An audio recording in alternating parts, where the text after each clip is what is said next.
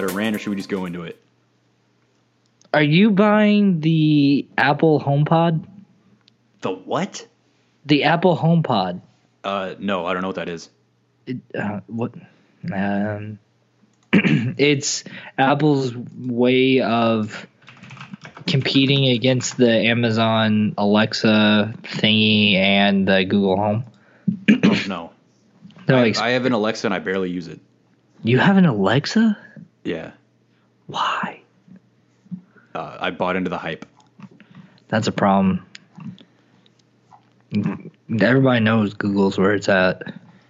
Yeah, I guess. What do you, whenever you have a question, where do you go?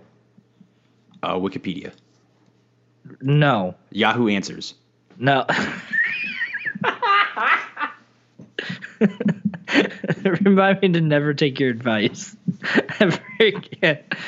I love Yahoo Answers. Time out. Yahoo Answers is actually a really good thing. Like, it's a very good resource, but like, it's really only good because of the amount of like toxic waste that's in there.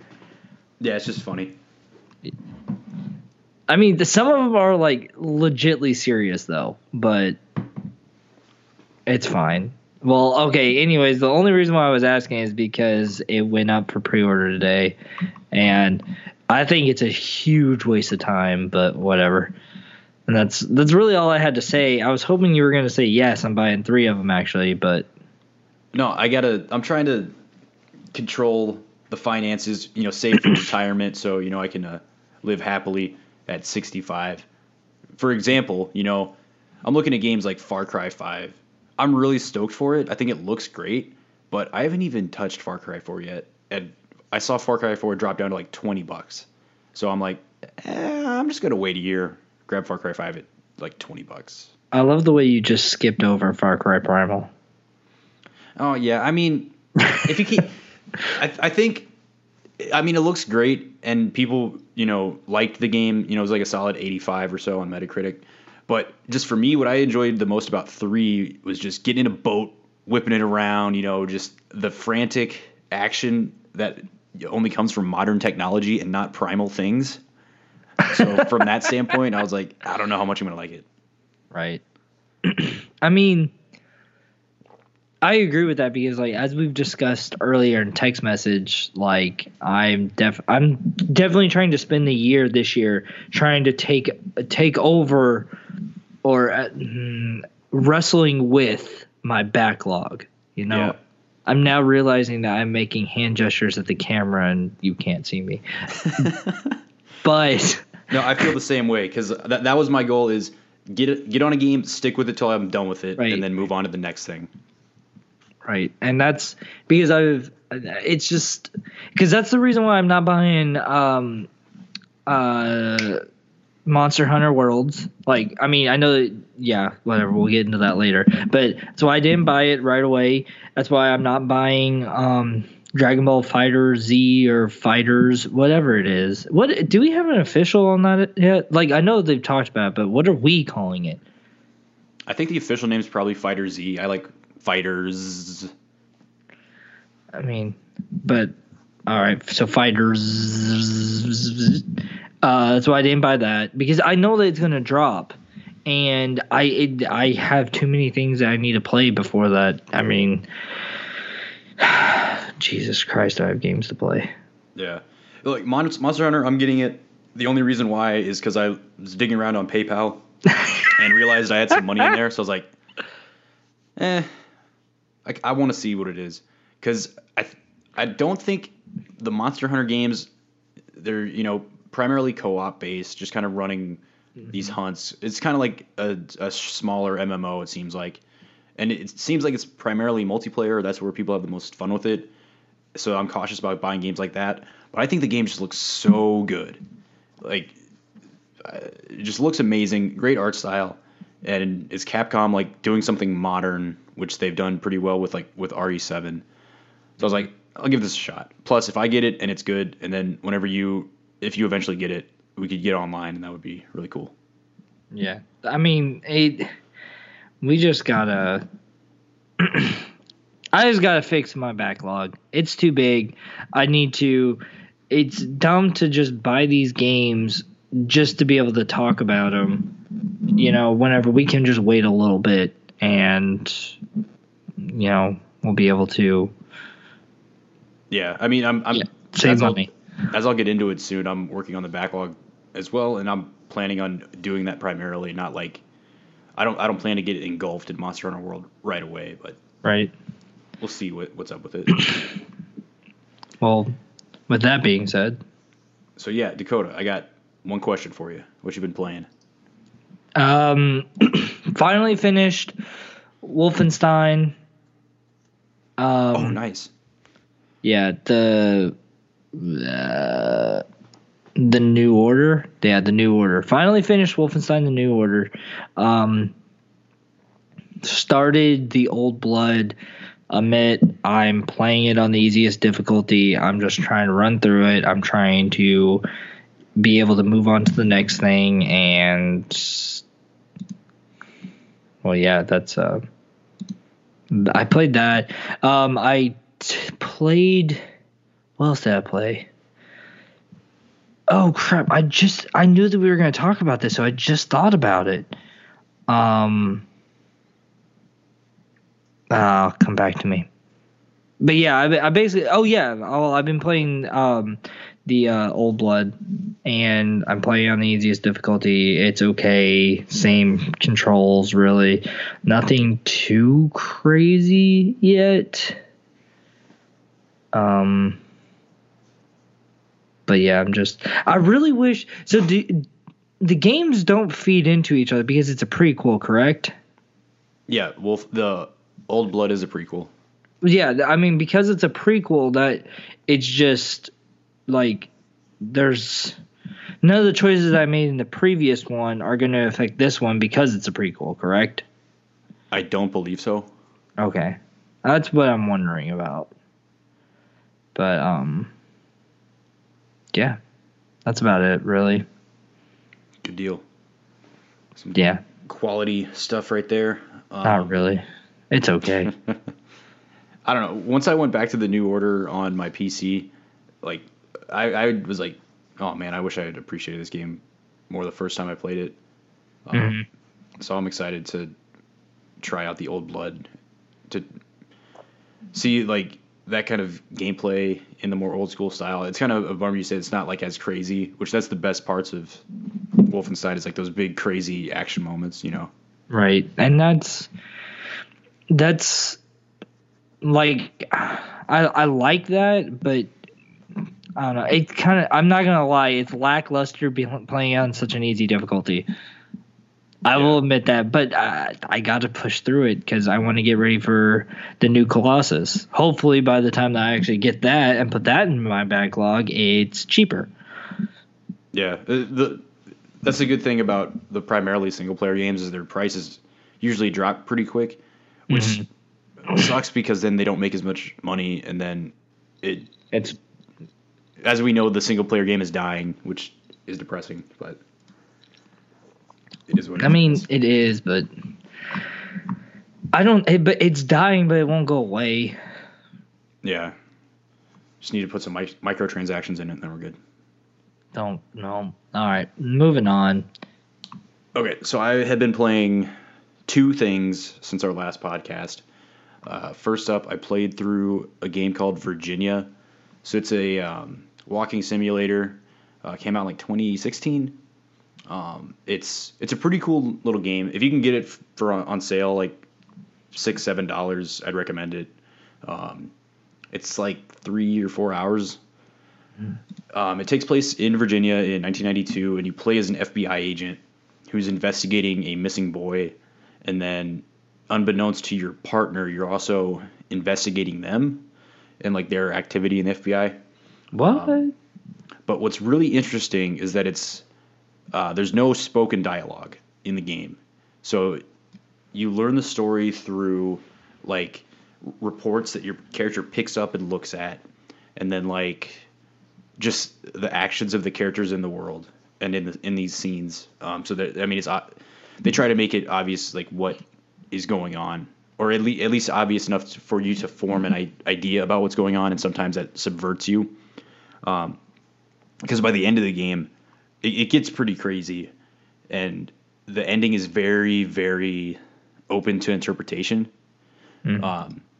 So it's kind of frustrating because the first, like when I went through it, I was like, what just happened? Like none of this makes sense. What just happened? And then as I thought about it and then started looking stuff up online, like theories online, and it kind of came together. But it's an interesting little game. It's got a cool art style, cool aesthetic. It's this cool little Virginia town in early fall, and when the sun rises and the leaves are changing colors on the trees, it looks cool in this cartoony art style. So I dug it. What did you play it on? PS4. It did kind of remind me of Firewatch solely because I think it has a similar art style, but it's a walking simulator, but it's not like the same kind of story, especially since there's no spoken dialogue. It's weird to me that you bring it up only because I saw your tweet about it saying that you beat it, but the thing that's weird for me is that whenever Firewatch came out, which was what, 2015? I think 2015. Yeah, I think it was early 2016, I believe. Maybe it was, but I just remember seeing like not long after that, because I bought it on Steam, this game kept coming up in my Steam, like what we recommend for you. And I was always curious about it, but because of the reviews were extremely mixed. So because of that, I never bought it, but I always considered it. And then here you are and just randomly buy it and play it and beat it. And yeah. I mean, yeah, it definitely got mixed reviews. I think a lot of people were turned off by the fact that nobody says anything. So in ways it's hard to follow, and the story just gets really weird. Right. So if you're a fan of like X-Files or Twin Peaks, or you don't mind having a confusing story, like I think you'll dig it. I mean, you could probably just YouTube it as well. There are better walking simulators to spend your money on, like Gone Home. I don't know. Fire. Okay. Well, I mean, I'm saying for somebody that already has Firewatch, definitely Firewatch and Gone Home. Like those are your first two you need to get, for sure. I didn't really like Gone Home too much. I love it. Nah. But that's just me. Did you play the Stories Untold? Not yet. It's in my Steam library. It's ready to be started. Because that's like along the same path as this. Because there's no spoken dialogue in that either. I mean, actually there is, but it's all mostly through a screen. How long does it take to go through that? Maybe 4 hours.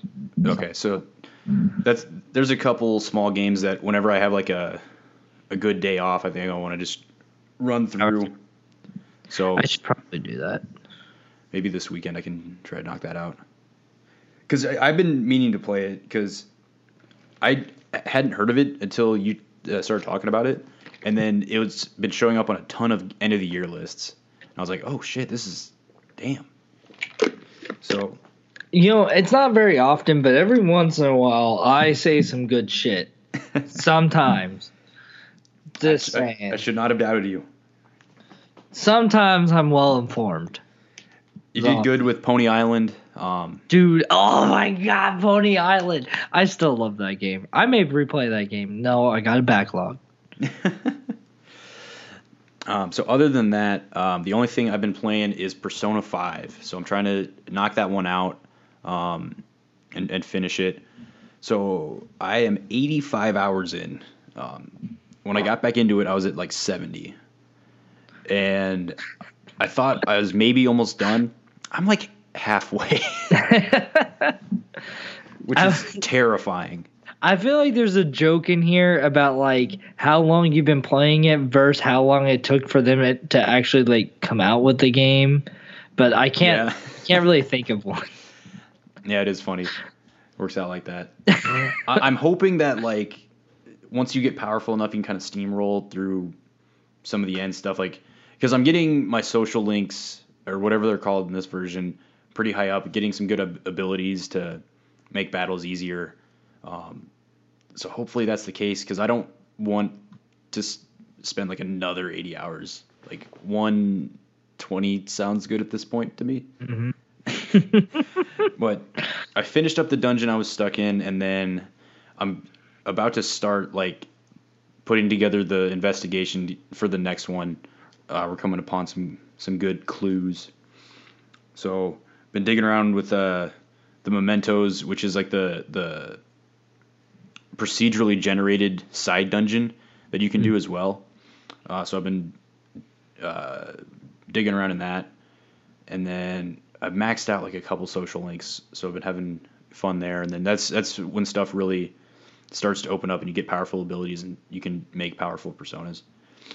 So it's a great game. Like I love the fact that it feels so modern. Because I remember playing Persona 3, which probably has some of my favorite characters and my favorite story, and like the best setting and stuff like that. But gameplay wise, it was pretty outdated and pretty archaic.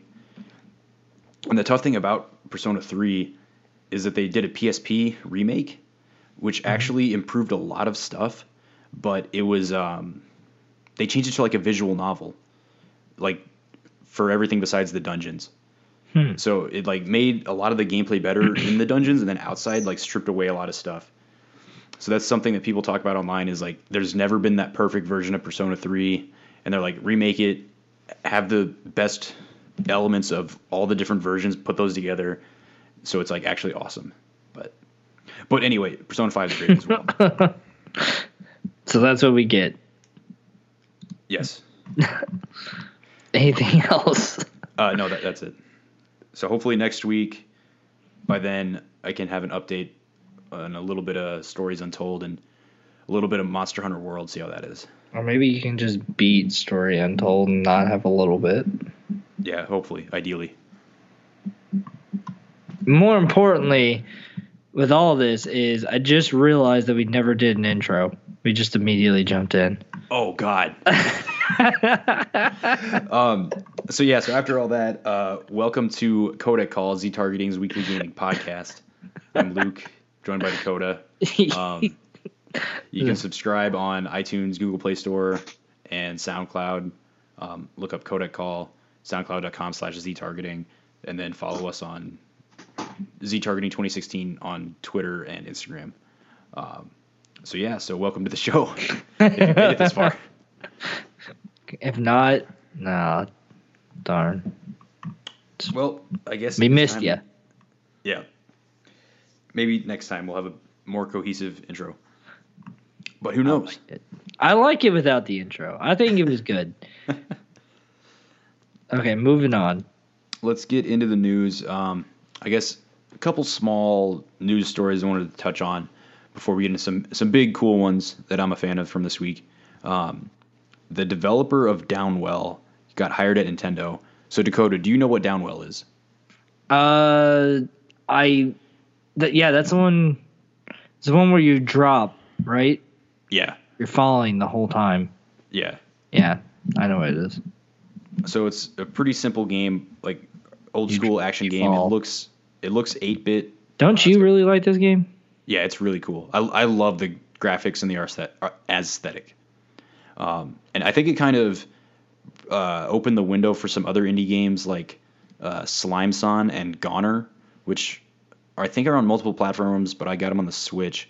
They all look like really basic 8-bit style games, but it's they use that aesthetic in a way to make it really dark and creepy and just kind of bare and grave. And then they're just like really hardcore action games, like really old school. Mm-hmm. So I think it paved the way for some other games. So I'm excited to see him at Nintendo and hopefully make like some really cool small little old school games with the official IP or something. Oh, I thought you were gonna say the Nintendo seal of approval. Yeah, that would help too, probably. But not a whole lot there. another move, Yuji Naka, the creator of Sonic, is now working at Square Enix. Which is really weird. Yeah. Because he had a company called Prope, which is a weird-ass name. I can't remember any games that they did or what they worked on. I think they did like small stuff, maybe like mobile games, maybe some stuff that never made it out of Japan. So I'm curious what he's actually going to do at Square Enix. Like if it's going to be any projects that are like, oh, this is Yuji Naka's next project, or he's just going to be a guy. Right. He'll probably be an important guy. I mean, it's a bit past his heyday, if I'm honest. So I think he's a fairly young dude. The picture I saw was young. Let's see here. Let's do some quick fact checking. He's 52. But he looks young.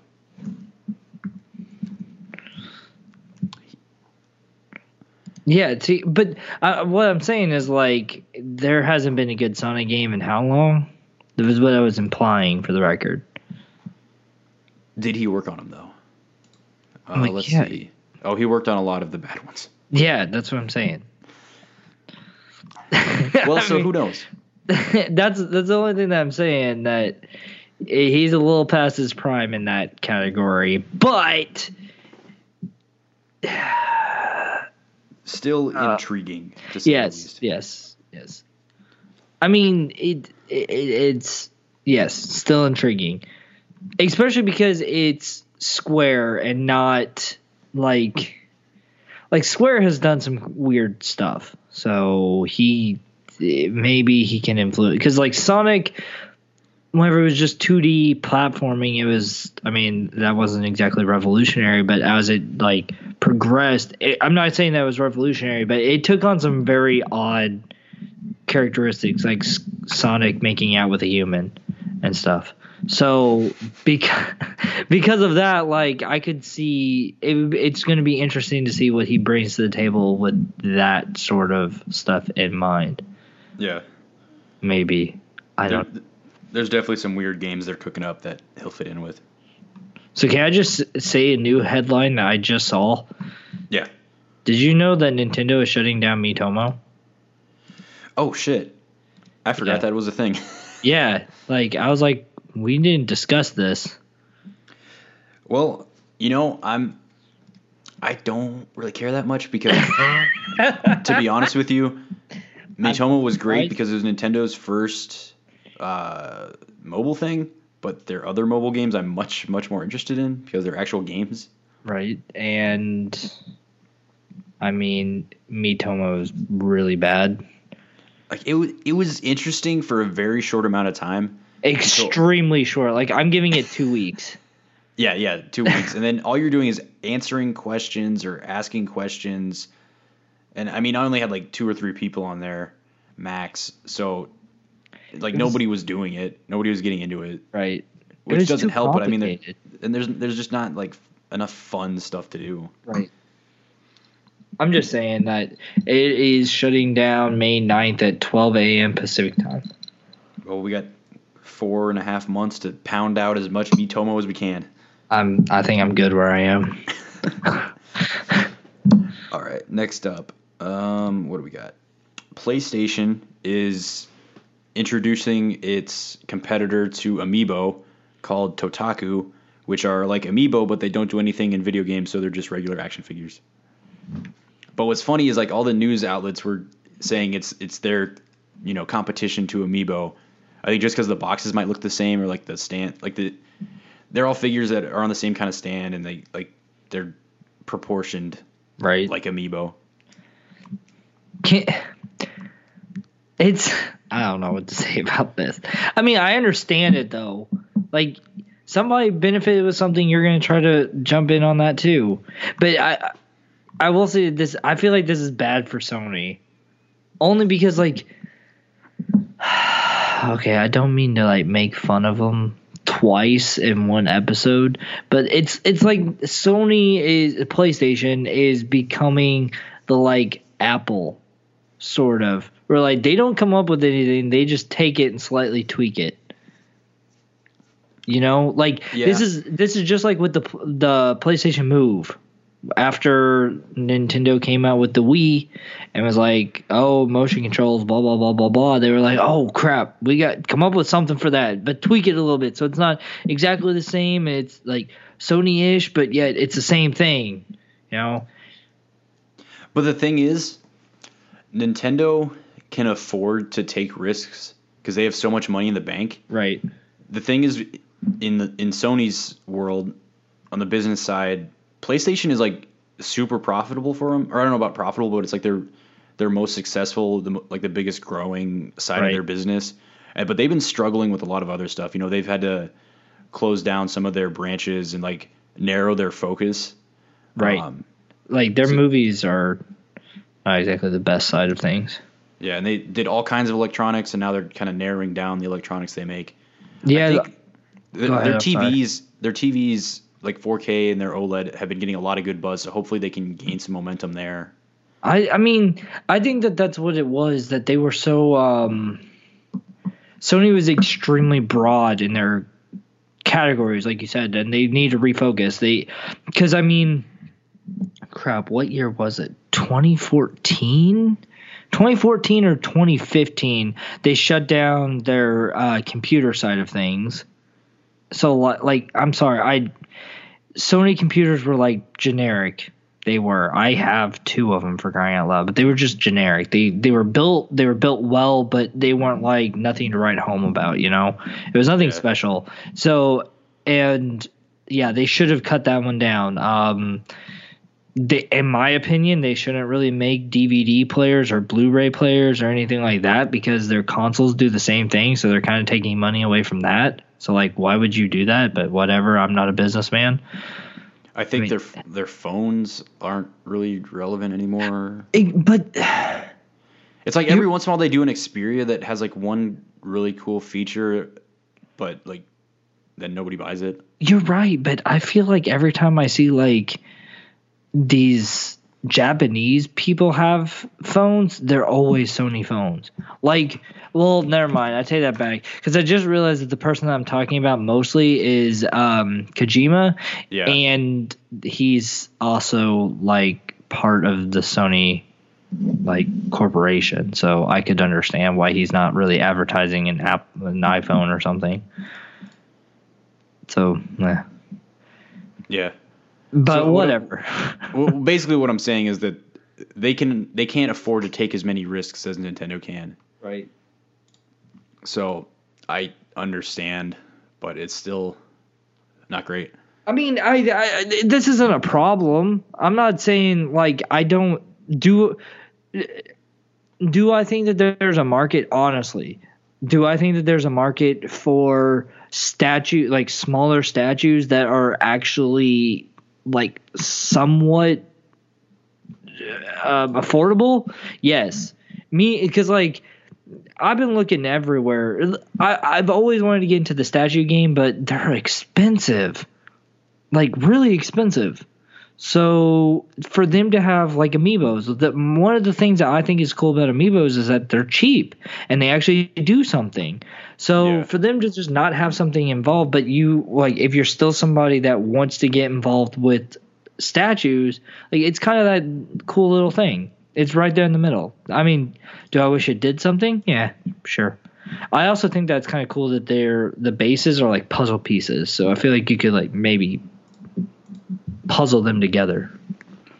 Yeah, and one thing that I like about Amiibo, well, it's the Nintendo characters, but the fact that it's a really consistent like art style and like box style and all that stuff. It hooks collectors, I think, because they look like they're part of a collection. Right. And this new Sony stuff kind of hits that too. So I think it's at least smart from that point that it's a collection of Sony stuff that people are going to want to buy more than one from that group. Okay, so since we're here, let's go ahead and ask our resident collector if he would be interested in them. So let me talk to Luke. Luke, are you there? Hello. Yes. Are you interested in these PlayStation 4 Amiibo, but not really Amiibo statuette things? How many are you going to buy? The only one I'm looking at is the Bloodborne one. You're such a liar. Well, the thing is I don't really want any of the other characters. So they're I gonna do do- more. So if they have other cooler characters, like are they doing a Sly Cooper one? I would get a Sly Cooper one. They're definitely going to do a Sly Cooper one. I don't know what's in that first wave though. I don't know. Okay, the point is that I'm telling you right now, you're getting the Bloodborne one.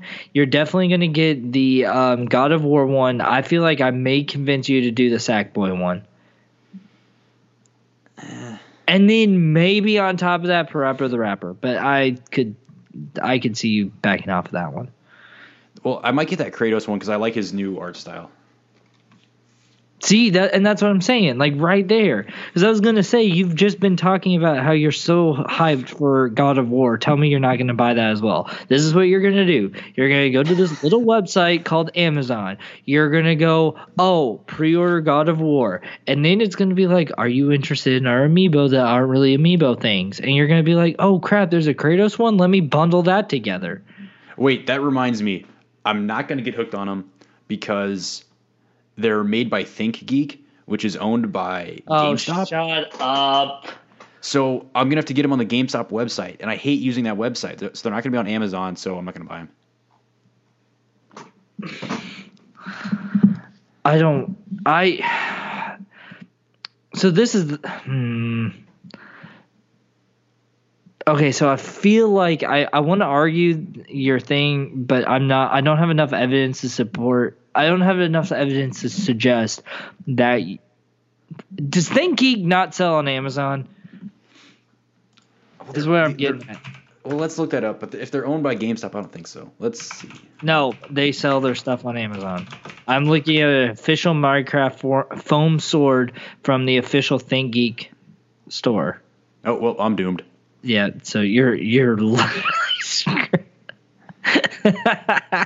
There's a D20 coffee mug on Amazon from ThinkGeek.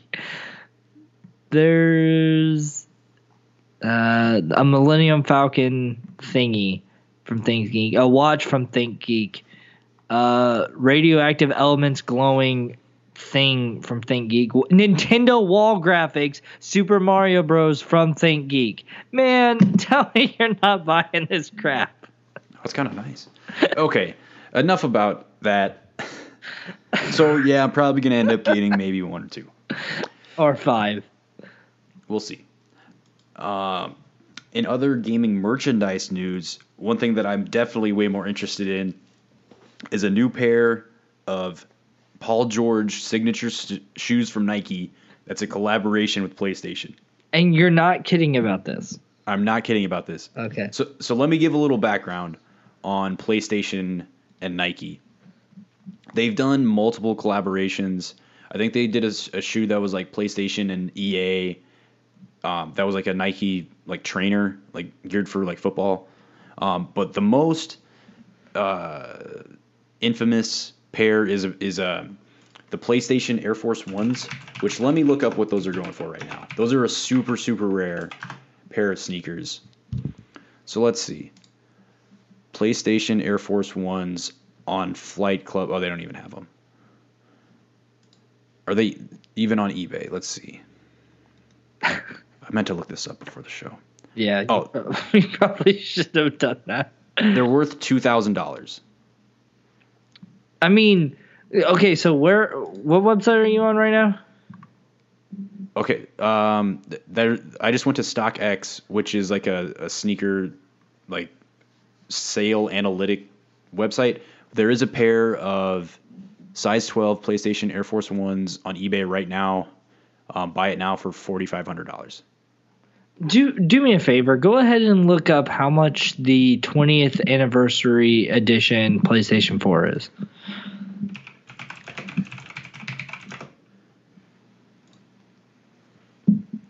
About 1,000. That one must be opened because there's a lot for like 1,600 to 2,000. My point is that none of this matters.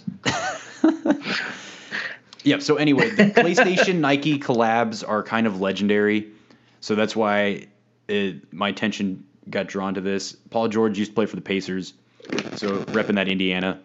Apparently, he's a huge gamer, so that's why he wanted to do this. I thought the first Paul George sneakers were really dope.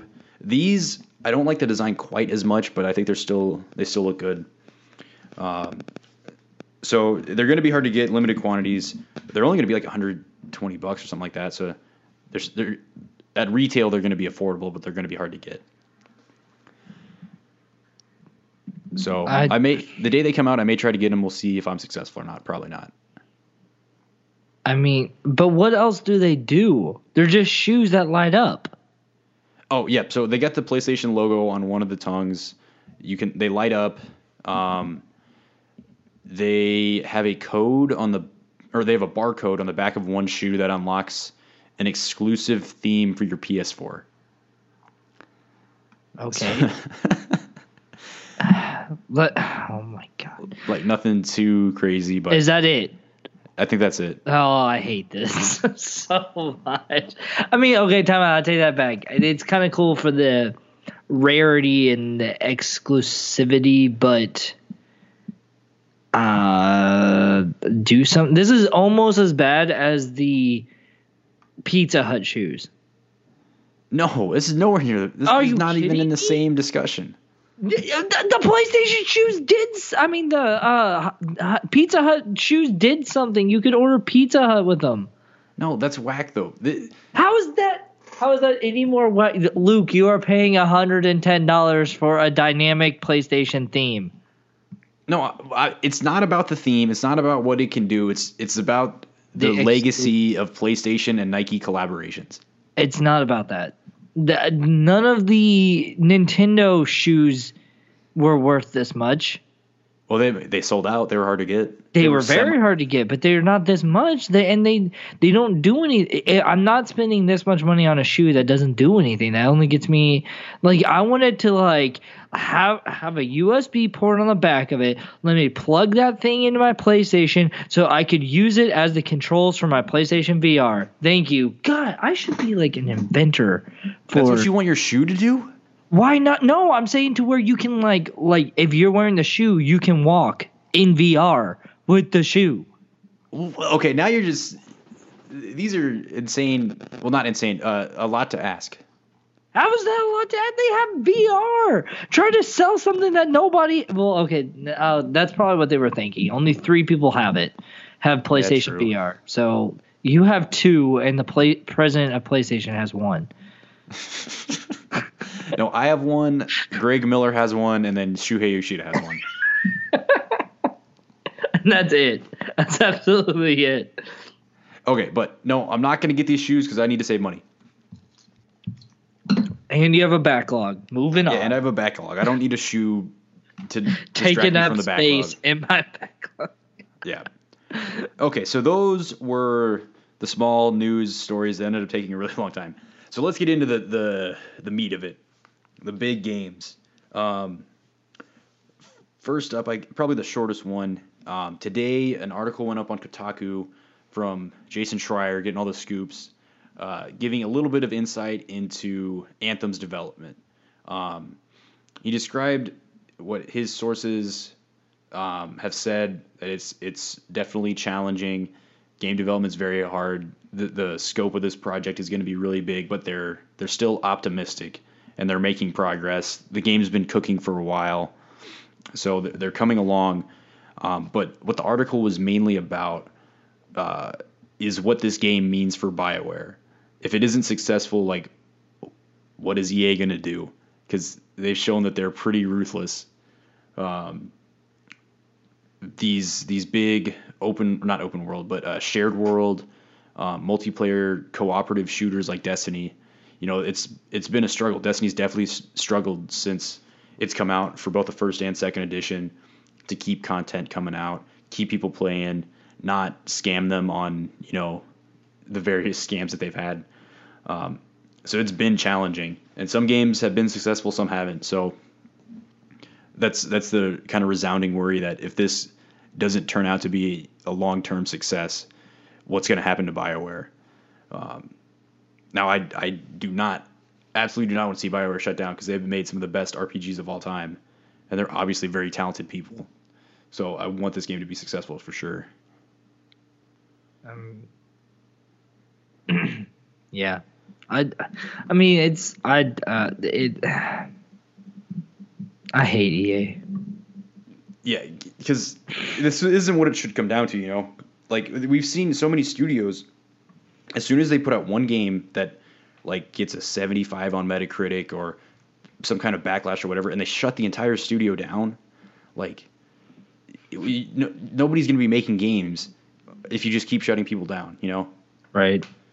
Like, and making games has got to be one of the most complex things you can do. Like, it's the amount of work, the amount of man hours that go into these things, you know, it's insane. So, I don't know. I think projects need to be scoped more intelligently, but as gamers, you know, we ask for all the, like, 4K graphics, 60 frames a second, 100 hours of story, all this stuff that just isn't realistic with the technology we're dealing with right now. Mm-hmm. I mean, it sucks because it's like, as much as I hate to admit this, it's kind of like EA is such a dominant force that it's like somebody arguing with Disney. Like you're not getting anywhere with this because they can single-handedly bring so many different companies, different developers, any of that. They can bring them all down in just one massive hit, and there's nothing you can do about it because us, even as a Republic of Gamers sort of thing. Oh crap, we may get a call from Asus for that, but a democracy of gamers. Yeah, a democracy. There we go. Then we, like, even that won't be able to keep these companies from just falling apart because EA has such an overreaching authority. It's annoying because there's nothing you can do. Like, as much as I want to have a continued discussion about this, it doesn't matter. I think BioWare is a good candidate to make a very successful Destiny-like game. Yeah. So I've got faith in them. Because if they deliver a game, you know, similar to Destiny, but has more content, more, you know, stuff coming out down the road, can keep people more engaged, like, we've seen how big Destiny got on what is definitely a flawed, you know, game, flawed structure. Like it could be massive. Like a ton of people play the Division for, you know, a good amount of last year or 2016, which, you know, that game came out at 65, 70, you know, or 6.57 reviews, and eventually through updates got better. So people like these types of games. I think if they do a few things right, it could make a big impact. Right. I mean, it's. Yeah, if anybody can do it, it's definitely BioWare. On the other side of that, too, if everything goes downhill, you really just hope that BioWare does the same thing that IO Interactive did with Square. Whenever Square got rid of them, they were able to keep, you know, the rights to Hitman and able to do their own thing with Hitman. And they did such a good job with Hitman. So that's really all you can hope for is that outcome. But on the okay, go ahead, because what I was going to say was a joke. Well, the last thing, you know, if something unfortunate does happen to BioWare, I think they've got enough recognition that the people from that studio could, you know, start their own thing. We've seen it with, you know, Obsidian, the guys doing what's it called, Divinity Original Sin, but you know those were initially kickstarted, so I think they could make their own indie studio and keep going at least. Hopefully. I mean, but I can definitely see that being the case. Like, BioWare has such a good track record with their stuff that I think they'll be fine. Can I say my joke now? Yes. So on the plus side of that, did you read the story about a guy from Kotaku falling in love with Devrim Kay from Destiny 2? Oh yeah, I saw that happen. It's just funny because like I was just scrolling through it. It says the two of us falling in love was inevitable at one point. And it's really funny because like it's funny because he just talks about like how the game is like gone downhill so quickly and microtransactions this and stuff like that, and he was like, but it doesn't matter because as long as you just stay up here with him and just listen to him talk and shoot things with him and stuff like that, like none of that stuff matters. Oh my god! I just think it's funny. And then I was reading the comments, and then one guy commented, which I've also found funny. He was like, "I never could get close to Devrim. He once offered me tea and never produced. Playing with my tea emotions." I'm sorry. Okay, continue. Next topic. Okay, what was next? Oh, also, in that article, they kind of revealed that a new Dragon Age is in the works. So hopefully that one's good. I enjoyed Inquisition a bit. It didn't live up to the first one. Like the first Dragon Age I thought was fantastic. And I had a good time with Inquisition. So hopefully this new one's cool. Hopefully. But that's certainly going to be a long ways off. Another big piece of news from this week. Xbox is kind of not reinventing, but setting a standard for their game rental service, online rental service, with Xbox Game Pass. They just announced that Microsoft exclusive Xbox games are going to be available on Xbox Game Pass the same day they release, the full game at no additional cost. So the service is $10 a month. So theoretically, if you were going to get Forza 7 and what else, like Halo Wars 2 last year, you bought both those games at full price. For that same price, you could get Xbox Game Pass for the entire year, get both of those games as well as every other game on the service. So, I mean, I think this is a big move. I don't know if it's going to prompt Sony to do something similar on PlayStation Now. I don't think they really need to, and I think this, Microsoft's starting to get backed into a corner. But as gaming, if we eventually move to like a Netflix style service, Netflix, streaming type distribution, this is something that could make it really legitimate and a really good value. Unfortunately. Internet speeds need to catch up. That's the main thing. I mean, my internet speed is fine when it's not on the fritz. Verizon, okay. Looking at you. No, I don't know, because I don't, like, this is a really cool idea, don't get me wrong. Like, really cool idea, I like it a lot, and I feel like you may agree with me on this, I still want the box. Oh, yeah, right now I'm still stuck on having the physical collection. I've been kind of toying with the idea of getting away from that. It was really the PS4 that pushed me towards it, because when I got it, there was a lot of good indie games coming out, and I got stuff for free with PlayStation Plus. So before I knew it, I had a bunch of small games that I got digitally, and it was super, super easy. Just go in there and download it right away, and it's there. And I was like, man, this is really, really convenient. I don't have to change the disc or nothing, but having that physical collection is still something that I think I'm attached to. I mean, I still want to be able to go to GameStop or the mom and pop stores. There we go. I want to go to like the mom and pop stores, look at classic games and so on and so forth. I'm not a big games as a streaming service proponent. I'm fine with the way things are. I don't really want to go past that, especially because like I feel like the issue is that it's the same argument that we have with digital sales now, where everybody wants to say that because you're buying digitally, they don't have to pay for all the extra fees. So then that savings should be passed along to the consumer. And but we're still paying $60 even for a digital game.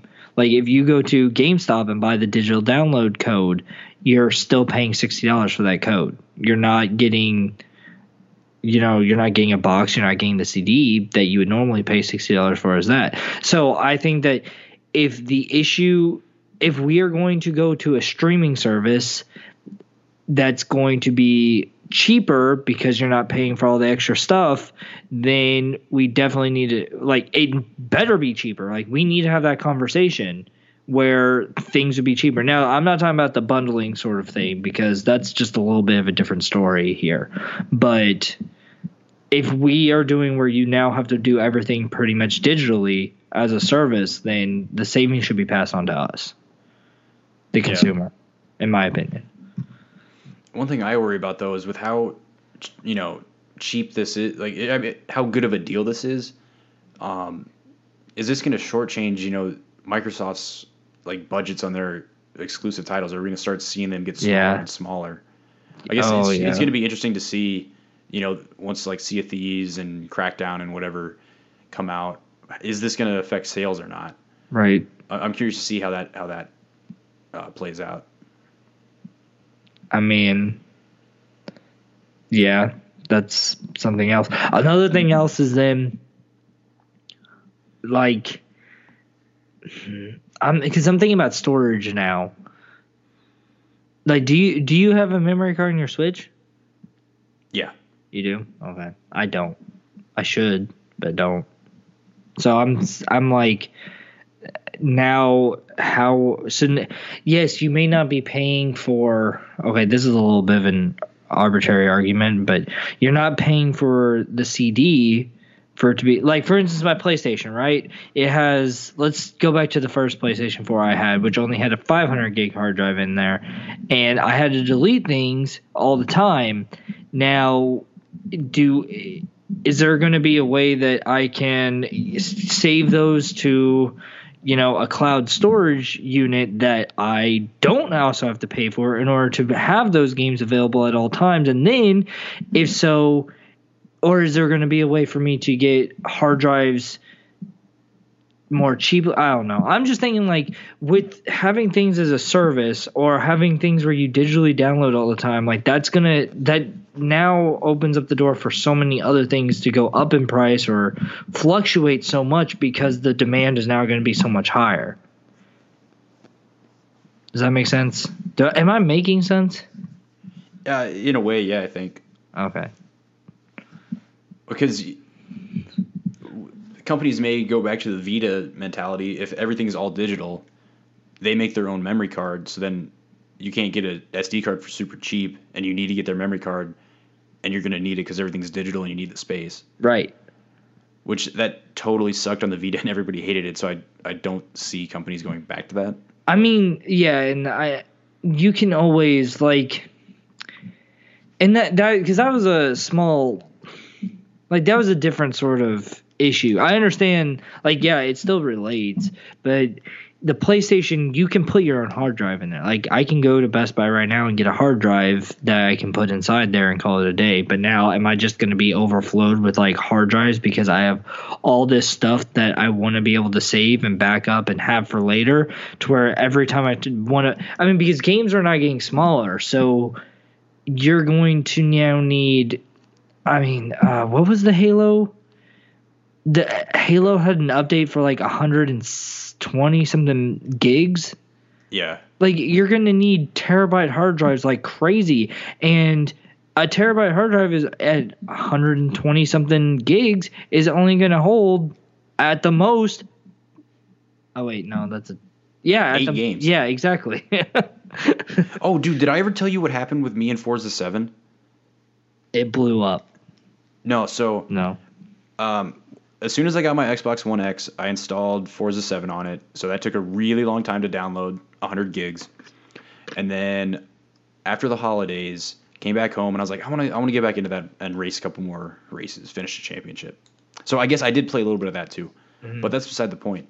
I opened it up and it says you need to download a 100 gig update. What? And I'm like, what the fudge? So I was looking into it. I couldn't find anything related to this issue online except when the game was like before it came out, people were preloading. You buy it digitally and then you can preload it. Right. And people were saying that it downloaded and then the download stopped and then they had to re-download everything. So it got like to almost 100 gigs. Their download got interrupted and it made him do it all again. So I'm wondering if there was some update and then it cut out in the middle of it and then it made me re-download everything. But I was like, what the F? Dang. Speaking of Forza, though, should we talk about Turn 10?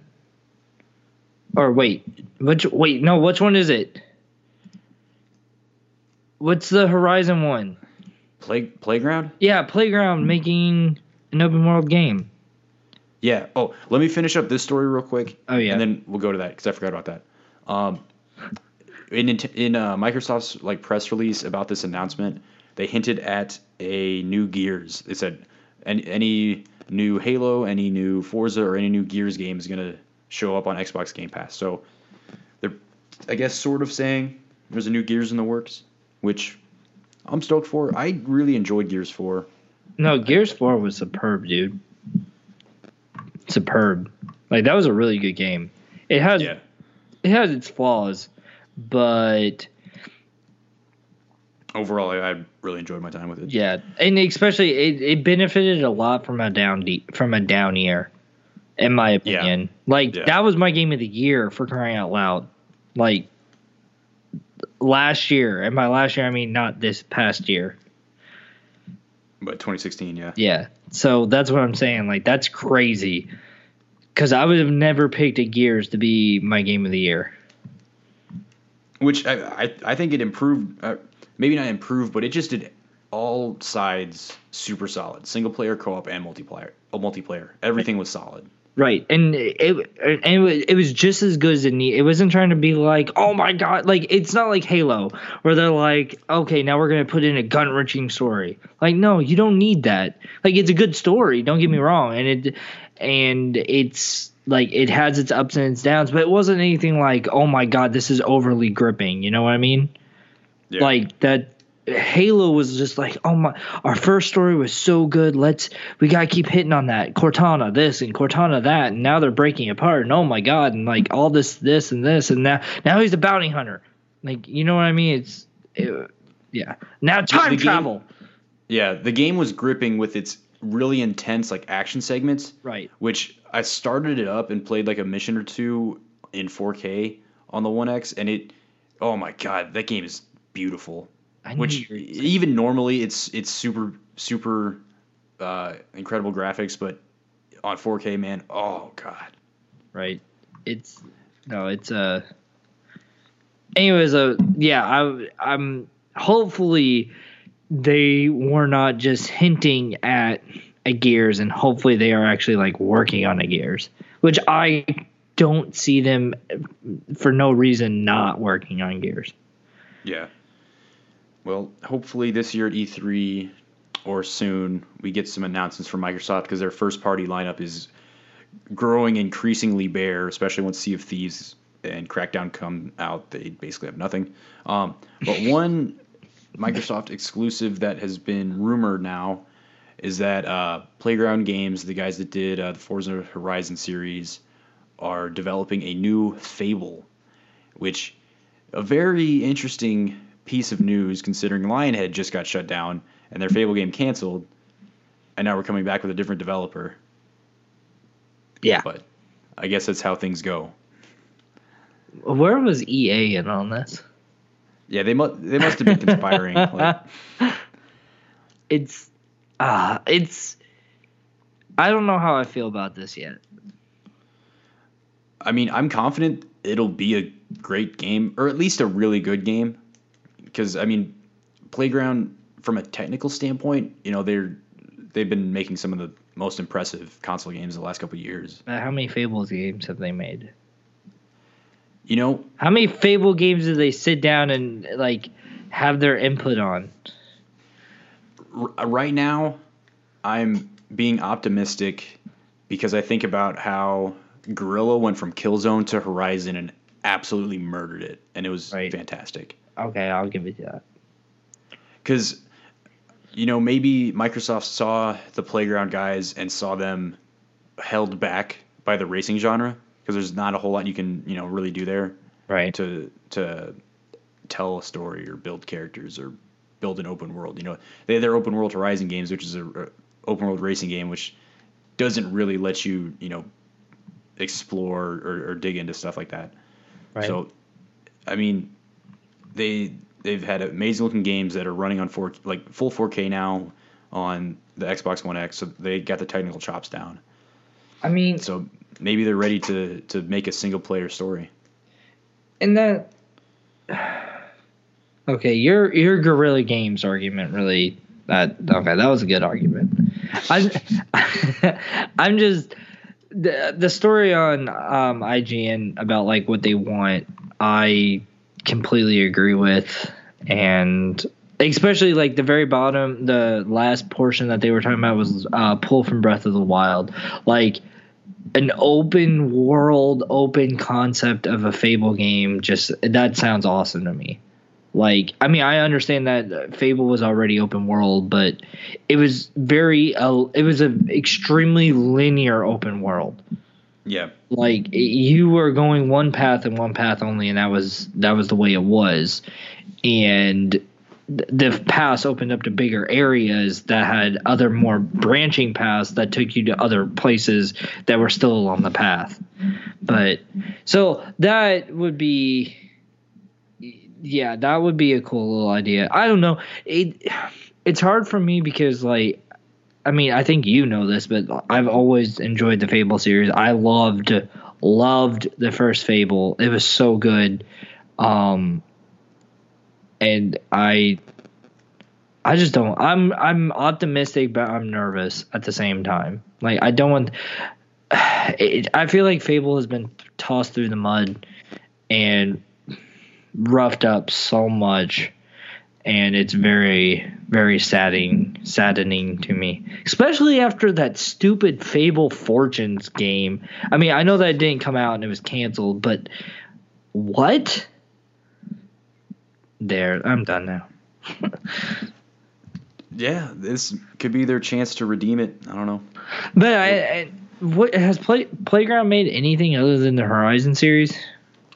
I don't think so, but let's fact check that. Okay. I was gonna say I don't think so either. Nope, Forza Horizon 1, 2, and 3. Yeah. See, and so with that being said, I would like for them to. I'd like to see what they can do. I could see them being like. I don't know. I guess I really wish I knew in what context Playground was given the rights to do Forza Horizon. You know, like I wonder if they were like, "Hey, we have this idea of doing an open world game," and they're like, "Well, Horizon's doing really good. Go ahead and make an open world on that." Or if it was like, "Hey, we need somebody to do this open world game. Who wants to do it?" And Playground was like, "Yeah, we'll take it." You know what I mean? Like, because that changes things. If they were doing Cars and they were like, "Hey, let's just make this an open world and give it to them," then that's one thing. Or if they were like, "Hey, we have these cars, let's take our idea of this open world aspect." Do I make sense again?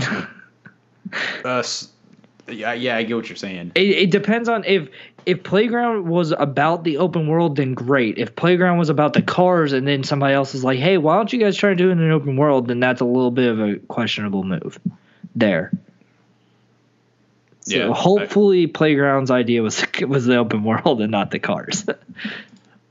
I mean, I honestly think that they probably were held back by the racing genre, and then they wanted to apply everything that they can do to something more grand. And that would be that, and that's fine.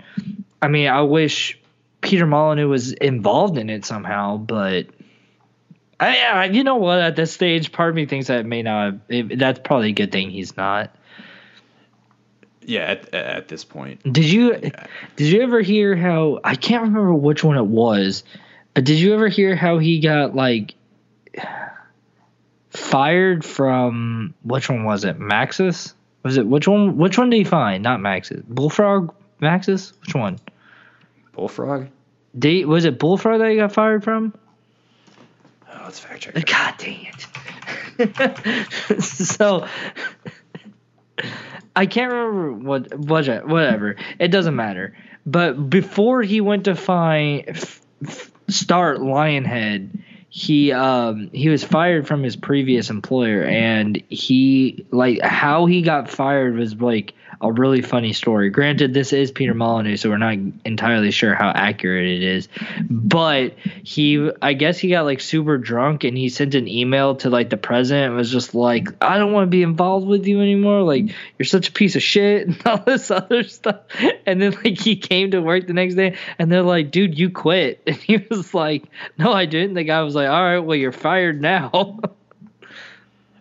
Yeah, so according to Wikipedia, he was thinking about leaving Bullfrog on a night of drinking. Yeah, there it is. He brought this up, and then he typed out an email, and before he could stop him, a coworker hit send.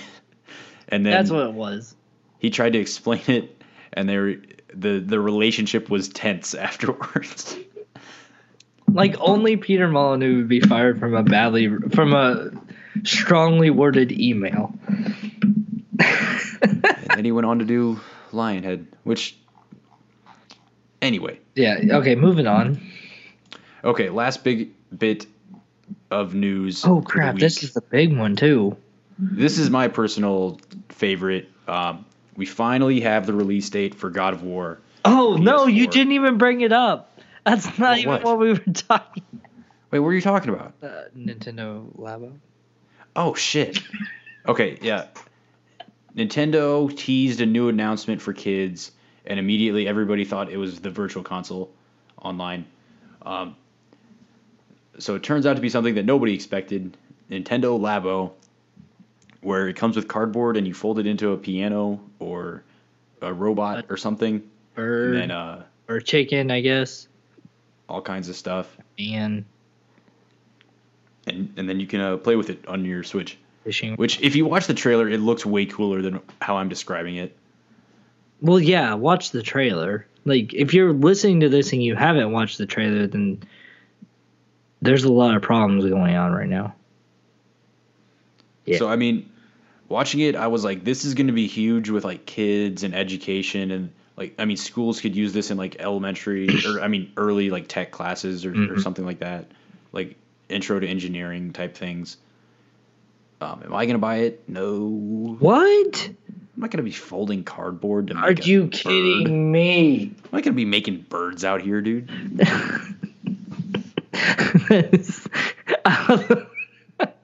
That's the least significant one by a mile. But, I mean, I pre-ordered it. Really? Yeah. Shit. No, time out. I pre-ordered it with the intent of thinking that pre-orders are probably going to go decently quick. Like, I didn't expect it to just fly off the shelves, but I figured they would go decently quick. And yeah, I anticipated actually selling out. Yeah, and I expect like at least the first couple go arounds selling out. So I pre-ordered it while it was available, just that way if I wanted to, I can just change my mind later. But I don't. So growing up though, this is a small little story, which made me this is what made me think that may be a hit. And but growing up, I had a couple of friends in my like neighborhood, and one of the things that I never figured out was like after Christmas they would always ask me for my boxes, and I never understood why. I couldn't figure it out. Like I had no idea. And then I spent the night at their house one time, and whenever I spent the night at their house, they had all of their cardboard boxes like cut up, and they would put them on and like fight with them. It was weird. Okay.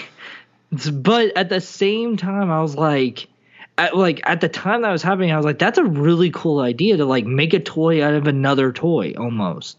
Like that's an awesome idea. And they then another thing that they did was they were really big into Star Wars. Unfortunately, we won't get into that, but they were really big fans of Star Wars. And another thing that they would do is they had an ongoing battle with their dad. How this battle happened, I'm not quite sure. But they had each person. So it was two kids and the dad, so 3 total people, and all of them would, the like styrofoam that you get with your like with electronics and stuff, like your TV, they put it on the corners that way it stays safe and everything. Yeah. They took that styrofoam and they built bases out of that styrofoam, and they would put characters like action figures of Star Wars characters on this styrofoam, and they would build their bases up. So like the dad had his base in his corner, the kid had his in the other one, and the other dude had his in another corner. And like they would battle over this. Like I said, I'm not quite sure how that happened, but like they used the pieces to build more things. And you can't tell me that those 2 kids in this entire world were the only 2 people to make robot suits out of cardboard and build bases out of styrofoam, was my point. Therefore, I think that this may be very, very clever. Yeah. I know that was a long story to get around to that point, but I think that as long as Nintendo does not try to make this a home run, it will be fine. Like, this is just a small little thing that, like, it's just an extra thing that the console can do. It's not it's not a make it or break it sort of a thing. This is like a, hey, here's something you can do with this. And I think that in the terms of what other companies do with it can change things as well. Like with the robot, if they make a robot fighting game that you build your own robot out of cardboard and start going at it, then like that would be a cool idea. If maybe if maybe you use one of the you take the cardboard and you build a sword out of it, and the sword is the Master Sword from Zelda, and you use that to go, and it's kind of like a Skyward Sword sort of a thing, then you can, like, that can sell things. I think that it all depends on what companies use it as a means to further their games and who doesn't. But I also think that the education side of things will definitely go up. Like, that will be a hit on the education side. Yeah, there's really limitless potential what they could do with this, and it's not going to be a big financial burden since it's cardboard. So it's not going to make or break it, which is good. Like, I think the 3D on 3DS kind of made it or broke it, and it ended up probably not breaking it, but holding it back from what it could do.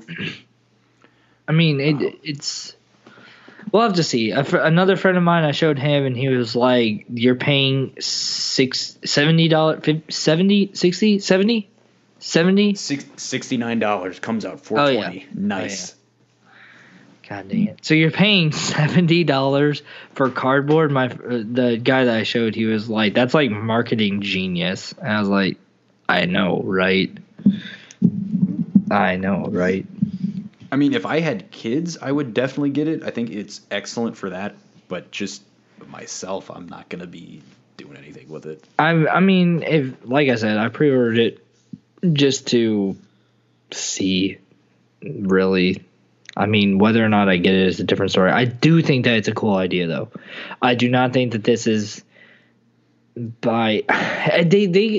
everybody freaked out about it and was like, "Oh my God, Nintendo's gimmicks." Like, get over it. It's definitely something that was totally unexpected. Exactly. Don't knock it before you try it. Moving on. So. Yeah, it's cool to see them, be innovative. Okay, so as I hinted at, my personal favorite piece of news is getting the release date for God of War. It's been rumored that it was coming out soon. I think Sony may have had a date in mind, and then it ended up getting pushed back a little bit, but they never announced it because they don't want to delay stuff, which was smart. So along with Nintendo Labo, God of War is coming out on April 20th. So glad to finally see this. $69.99. No, not at $69.99. But I am super, super stoked for this. people were saying the game is in trouble because we really haven't seen a whole lot of it, and I'm really hoping that it's a case of them holding back the surprises, because this is a big change for the series, and I'm really hoping it's just going to be a very surprising game, because we've really only had like 3 trailers, and I don't even know if it's really even been playable. Maybe just like behind closed doors and stuff. I don't think it's been playable almost at all. Because I think the story looks super interesting. I'm really glad, like with this last trailer that they put out the same day they announced the date. Mm-hmm. The trailer was great because it kind of added some context to why you're doing what you're doing and why your son is with you, etc. And it looks like it has some really great action moments. So I'm confident the story and the storytelling and the character development is going to be cool. But we really haven't seen in depth on the combat, because it's switching it up from the top down, more button mashing oriented action, and it looks to be maybe closer to Dark Souls, like behind the back, which it doesn't seem like a big change, but I think it playing that for the entire game is going to be a big change from the old ones. So we really haven't had impressions on that, but we'll see. I mean, I watched the trailer. It was definitely interesting, but at the same time, like I'm just waiting to play the game at this point. Like, you showed me enough. I don't need to know much more. I am hoping that it has more RPG elements, like we saw in the first trailer whenever they first announced it. And we're like, I don't know, he killed something. It was like, oh, your X skill goes like +2. Like, I'm hoping that the RPG elements are definitely featured more. But I mean, it's God of War. There's not much really to say. Like, I hope that I hope it's a game. That's really about it. I really hope that it's a game. There's going to be some big surprising moments, because when we've seen games kind of rolled out like this, very secretive, it's either because they're really bad or they've got some big surprises. Right. And I'm hoping it's the more positive one. I think that's definitely big surprises. Only because it's a God of War game. Like, they don't really... They're never really rushed, you know? They never really have problems. I know that it's not exactly a gigantic sample size that we have, but it's true. How the first one came out, I mean, Jesus Christ, that thing was huge. Whenever that game came out, like, everybody loved it. The second one, same thing, Chains of Olympus, whenever they said that it was coming out for PSP, that one was huge. What was the other one? 3? I mean, 3 was one of the first games. I felt like that and MGS4 were the ones that pushed the PS3. Oh my God, yeah. And we're like, this is a stronger system than the Xbox. Yeah, that's true. Like 3. Wow, that may have been the most correct thing you've ever said. Well, thank you. I'm kidding. But, I mean, holy crap. Because I'm trying now. I'm just stuck on that. Like, are there any games that really put? Okay, this doesn't really count. But The Last of Us really pushed the PlayStation 3. But at the same time, like, it was at the tail end of it. Like, for all intents and purposes, The Last of Us should have never even been on the PlayStation 3. In all honesty. Yeah. But all right. You're right. Next. So next up is the lesser known. So this week, game that I wanted to talk about on the lesser known was one that I've been actually bringing up for a while. And I can't really think of something, and I end up thinking of something better. But now is the time to finally talk about it. So it's a game similar in style to God of War. That's why I wanted to talk about it this week. It's a little game called Otogi. So this is an Xbox One or Xbox original exclusive, developed by From Software, my favorite developer, those that made Dark Souls and Bloodborne. So this is like that old school, or not old school, but like that early 2000s action game similar to God of War, Ninja Gaiden, Devil May Cry, set in like feudal Japan with demons and that kind of stuff, and you cast magic. So it was a really cool game. The sequel, I think, I played them both very briefly, and I think the sequel was like a little bit more refined, and a little bit better action, more action moments and stuff like that. So if you're a fan of that classic action game style, getting your ass kicked by huge bosses and slicing and dicing people up, like the good old Ninja Gaiden stuff, it's definitely a super underappreciated game that I feel like most people have probably never heard of. But I think it ranks up there with the best of those. So hopefully From Software finally brings it back someday. Hopefully. But that'll never, ever happen. You don't know that. That might be what they're teasing, Shadows Die Twice. Maybe. Because it is like in feudal Japan, so maybe. I am actually really, now that you brought that up, I'm actually really disappointed that we haven't heard anything else about that. I mean, it's only been a couple months. Well, like exactly 1 month. Yeah, but still. Did you read the Wikipedia page on it? On which game? Otogi. I'm looking at it right now. Okay, so did you read the other media? Because that's hilarious. It's not in the Wikipedia page I'm looking at. Which one are you looking at? Other media. What is this? Oh, here we go.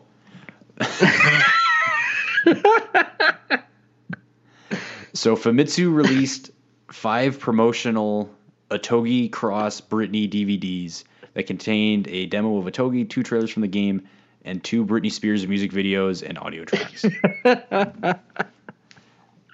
So I think that music might have been in the game. Maybe, but not really. Oh, that's funny. I read. That's why I was laughing. I was like, "What? How does Britney Spears come into this?" But yeah, I don't really think there's an easy way to play this game anymore. It's not on Xbox backwards compatibility, which they just introduced the original, so hopefully we see it come back. They did bring you back Phantom Dust, so I guess there's always hope. Yeah. I mean, you never know. But super underappreciated. Check it out if you're able. So yeah, that's about all I had for it. Awesome. So we don't have any closing words. Guess we can park the bus.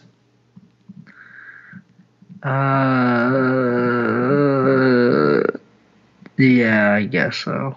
I'm just gonna let you know though that this just brings on a whole nother talk about the Wikipedia wormhole, rabbit hole. I mean, because where are you going? I'm now on the Britney Spears Wikipedia page. Why are you there? I don't know, honestly, because for a second there, because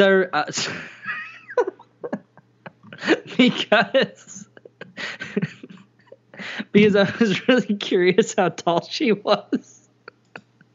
And I thought it would have it on here, but it doesn't. So now I'm just without going to the URL, I'm trying to search around. And the reason why, for the record, before this gets taken out of context, is because I went to a wax museum at one point in my life, and they had a wax version of Britney Spears, and I thought she was nearly extremely short. Extremely short. I'm saying 4'11", dude. And I don't believe that that's how tall she is. I was like, I wonder if that was accurate. Now I'm on Guinness World Records. I feel like I've never seen her stand next to anybody, so I don't have a frame of reference. All right, let's park this bus. All right, where can people find us at? Wikipedia. Not Wikipedia, I don't think. Subscribe to the Kodak Call on your podcast app on the iPhone, Google Play Store on your Android phone, or go straight to soundcloud.com/ztargeting. Follow us on Twitter at ztargeting2016. I'm at LukeDalla23 on Twitter. Dakota, you're at FoxDie89. Buck is at Brow Gaming. And then Martinez, who we will probably be collaborating with more in the future, he is at Crazero on Twitter. So that's where you can check us out. Thank you for listening. Like, subscribe, share, all that jazz. And we will catch you next time.